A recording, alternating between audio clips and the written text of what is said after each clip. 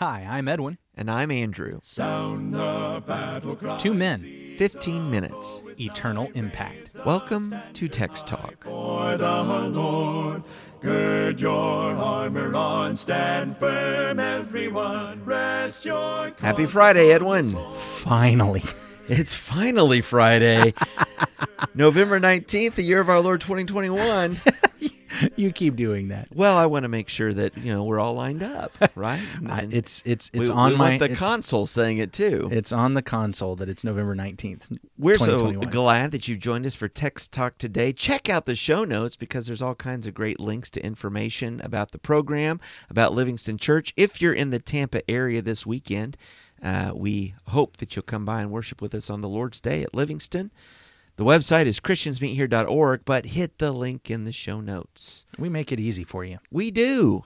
And you make it easy for us when you share this podcast with others, rate it and review it. We love that so much. So, it's Friday. Last conversation in Matthew 11. We've been going through Matthew 11. Probably got one little paragraph here to read and to discuss. Matthew chapter 11, verses 25 through 30 from the English Standard Version.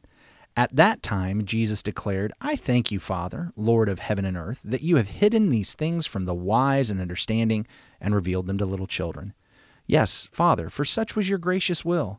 All things have been handed over to me by my Father, and no one knows the Son except the Father, and no one knows the Father except the Son, and anyone to whom the Son chooses to reveal him. Come to me, all who labor and are heavy laden, and I will give you rest. Take my yoke upon you and learn from me, for I am gentle and lowly in heart, and you will find rest for your souls. For my yoke is easy, and my burden is light. I love to read this and particularly to think about the last couple of verses, the invitation of Jesus to come to him and to have rest. But before I do, as you were reading it this time, in my mind I was seeing a connection to some of the things we were talking about yesterday. Okay? Particularly this Do elucidate. business of around verse 26 or in 27. No one knows the Father except the Son, and the one to whom the Son wills to reveal him. It seems like it's absolutely the Lord's will to reveal the Father and the will of the Father and the word of the Father to the people.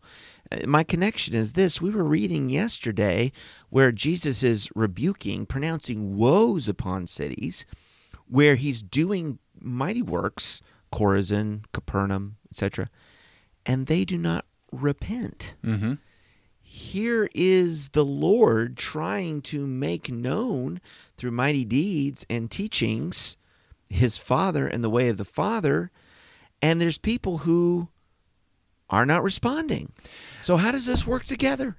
Okay, so look at verse 27 leading into verse 28. Okay. All things have been handed over to me by my Father, and no one knows the Son except the Father, and no one knows the Father except the Son, and anyone to whom the Son chooses to reveal him. Come to me, all who labor and are heavy laden, and I will give you rest.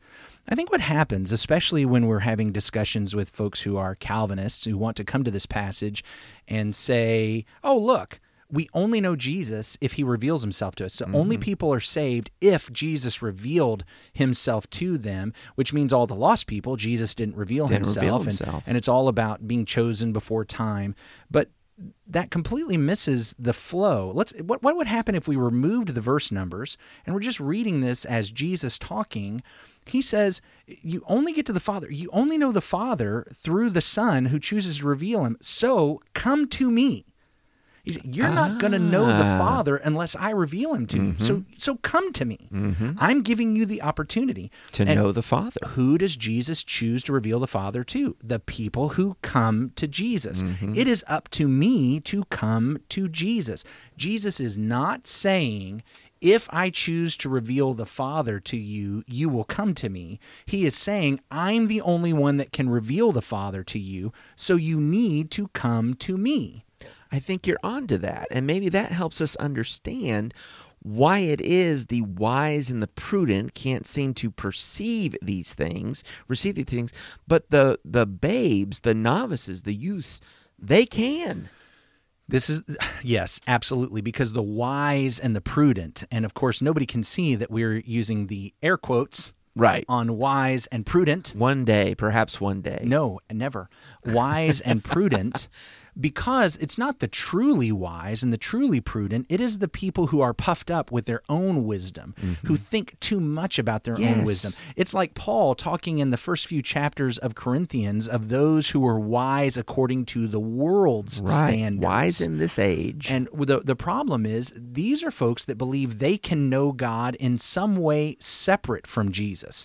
I am wise, and I am philosophical, and I can make all kinds of arguments. And look, I'm not saying that there aren't philosophical arguments that help us understand God. I'm not saying that at all. I think there are, and I think that we can find some great discussions about the nature of deity in philosophical arguments. But what Jesus is pointing out is you're not going to know God really through your philosophy. You're not Right. going to know God really through your logic and your reason and your rhetoric. The only way to know God really is through the Son, Jesus Christ. Through revelation. And through him crucified is the way Paul puts it. It's through seeing Jesus and him crucified and resurrected and his teaching that we truly know Jesus. And I think there's something important here. What that means is sometimes my philosophical arguments I might think are logical and reasonable and sound, and that's the ultimate basis for whether or not I believe in God and the kind of God I believe in. What Jesus is pointing out is, look, God is what God is, and God has revealed himself, and if you could have figured out who God is through your philosophy, he would have left you up to just philosophy. If you could have understood who God is just through your own theological thinking, God would have left us up to that. But God understood we can't know him as he is apart from revealing himself. And he has revealed himself through Jesus Christ. So if you want to know God, the only way to know him is to go to Jesus. And Jesus is offering that invitation. He's not telling us who's going to respond to the invitation. He's telling us why we should respond to the invitation. You can't know the Father except through the Son. And Jesus, the Son, wills to reveal him to anyone who will come to him. It's kind of like saying, look, you can only have $1 million if you come knock on my door. So come knock on my door. I'm not saying whoever I give $1 million to is the one who's going to knock on my door. I'm saying whoever knocks on my door gets $1 million. This is an illustration. It's not true. I don't have $1 million. I'm not giving anybody $1 million. Illustration. Jesus is not saying... What are those more air quotes you're doing? $1 No air million? Yeah, $1 million is an air quote. I am not air quoting that I don't have it. Okay. The point is, Jesus is saying, knock on my door and I'll reveal the Father to you. And I'm the only one who can. But I am freely offering this to you. You can know the Father, but you have to come knock on my door, is what Jesus is saying. What I appreciate also is this distinguish between the puffed up, as you mentioned, right? And then the novices or the babes. Because John the Baptist, and where this chapter started, had a mission and message. He was supposed to be turning the hearts of the fathers to the children and the children to the fathers. It was about coming back to a innocence and an acceptance and appreciation of God, and not thinking higher of ourselves than we ought. That when I have pride, I don't come to Christ. I'm proud. I don't appreciate that I am weary. I'm tough. I can keep moving. You know, I can do this all on my own. I'll white knuckle it. I'll figure it out. Yeah. But the child, the humble one, can say, no, I need a Savior. I need rest. I need help. I hope I'm not taking this in a different direction from what you're leading to, but you're highlighting that use of child. In this chapter, we recognize that not all children behave the same way. It's not that if you are a child, you're automatically humble, because he told the parable about the children in the marketplace who actually thought themselves very wise. They were fickle children. They were fickle and a little bit stuck on themselves and their rules and how you play the game. And we played the flute, so you're supposed to dance. I'm not going to dance because that's not what God has called me to do here, is John saying. Correct. I'm going to stay out here in the wilderness and I'm going to preach this gospel of repent because the kingdom is hand. Oh, he's got a demon. He's got a demon. And they're saying to Jesus, hey, you need to mourn. We're playing a dirge now. It's time to act like you're at a funeral. And Jesus is, what did they say to him? Why aren't you fasting? I'm not fasting because I'm the bridegroom. We're at a wedding. We're not at a funeral. I'm not going to play by your rules. But here are children that are acting like they are the wise ones who get to establish the rules, versus the children who appreciate humility, who understand I don't set the rules for how the world works. There's someone else that I need to surrender and submit to. And that's where actual true heavenly wisdom is. Earthly, worldly wisdom, and this is something that resonates with me in James chapter 3 when James talks about earthly wisdom versus godly wisdom. Yeah. And the wisdom that is not from above, the wisdom that is full of jealousy and selfish ambition and competition, that says, I know how to get ahead. I know how to get ahead. I know the rules and I know the way this, and I'm competing with you, which, man, I've struggled with that throughout my years, and reading James 3, because he says that kind of wisdom, he says it's earthly, it's unspiritual. Yeah. You remember what his last description is? Demonic. Yeah. Oh my goodness. That's something that's in my head all the time, thinking about the difference between the world's wisdom and God's wisdom. The wisdom that's from above is pure and impartial and sincere and full of mercy and good fruits and righteousness and peace. It's a wonderful wisdom that, when we live in that wisdom, it ends up being vindicated by its deeds, by its children, by its fruit, by what it produces. And this is exactly where we are. And what we have at the end of the chapter then is Jesus' invitation to know him, to know the Father. Interesting imagery here with a yoke. Yeah, my yoke is easy, he says. My burden is light, which is an interesting statement considering just a few chapters ago we did hear that his way is difficult and narrow. Well, so here are two things that seem to be opposites, and yet at the same time, Jesus claims they're true. So is the invitation here to take my yoke, that I'm with you in this? Is this a picture of partnering? We're yoke fellows, right? And when he is the yoke partner, this is going to be much easier than when the Pharisees are, or when the wolves in sheep's clothing are, or when the thieves are. Because he's going to lead us in the right way, and he's so strong. He's so powerful. And because we of have that, rest. Because of that, he leads us along that difficult, narrow way. And holding his hand in hand with him, is what allows us the strength to take this path of most resistance. The path of most resistance. Rather than the one we tend to want to go on, which is the path of least resistance. We think that if I take the wide way, it'll actually be easier. And I wonder if the issue here is how it looks versus how it really is. Because when I'm on the narrow way, I'm on the narrow way with Jesus. You know what? It reminds me of Peter being outside the boat, and he starts to sink.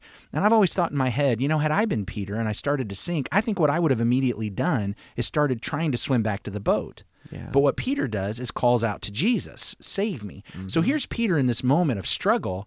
And even in that moment, what he realizes is it's better to be outside the boat with Jesus than inside the boat without him. And so the wide way looks like being in the boat. It looks easier. It looks better.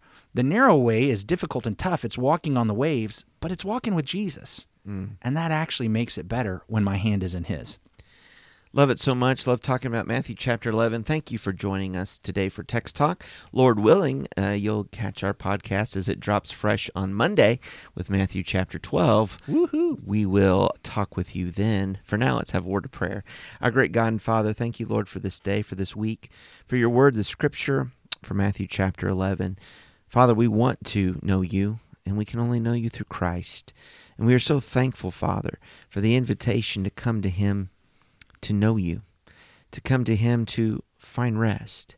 Father, we do, and face some very difficult things when we're trying to lead a life, Father, apart from you and without you. We get ourselves in all kinds of trouble, and sometimes that's what it takes for us to realize we need a Savior and we need help. Father, even when we're walking with you, sometimes the narrow road is difficult. It's the path of most resistance. We are so encouraged to know and to be reminded that Jesus is our yoke fellow, and we're walking in him, and we're walking with him. And Father, he's lifting the load. God, thank you for the rest and the encouragement that we always find in Christ. In his name we pray. Amen. Amen. Thanks for talking about the text with us today. I'm Edwin Crozier, and I'd like to invite you to join the Christians who meet on Livingston Avenue in Lutz, Florida this Sunday for our Bible classes and worship. You can find out more at christiansmeethere.org. Check out our daily written devotional that goes along with today's episode. You can find a link for it in our show notes. Michael Eldridge sang all 4 parts of our theme song. You can get more from him at acapeldridge.com. Please remember to subscribe, rate, and review Text Talk in your favorite podcast app so others can find it and learn about it more easily. Have a fantastic day. Steady, pass the word along. Onward, forward, shout aloud, Hosanna. Christ is captain of the mighty throne.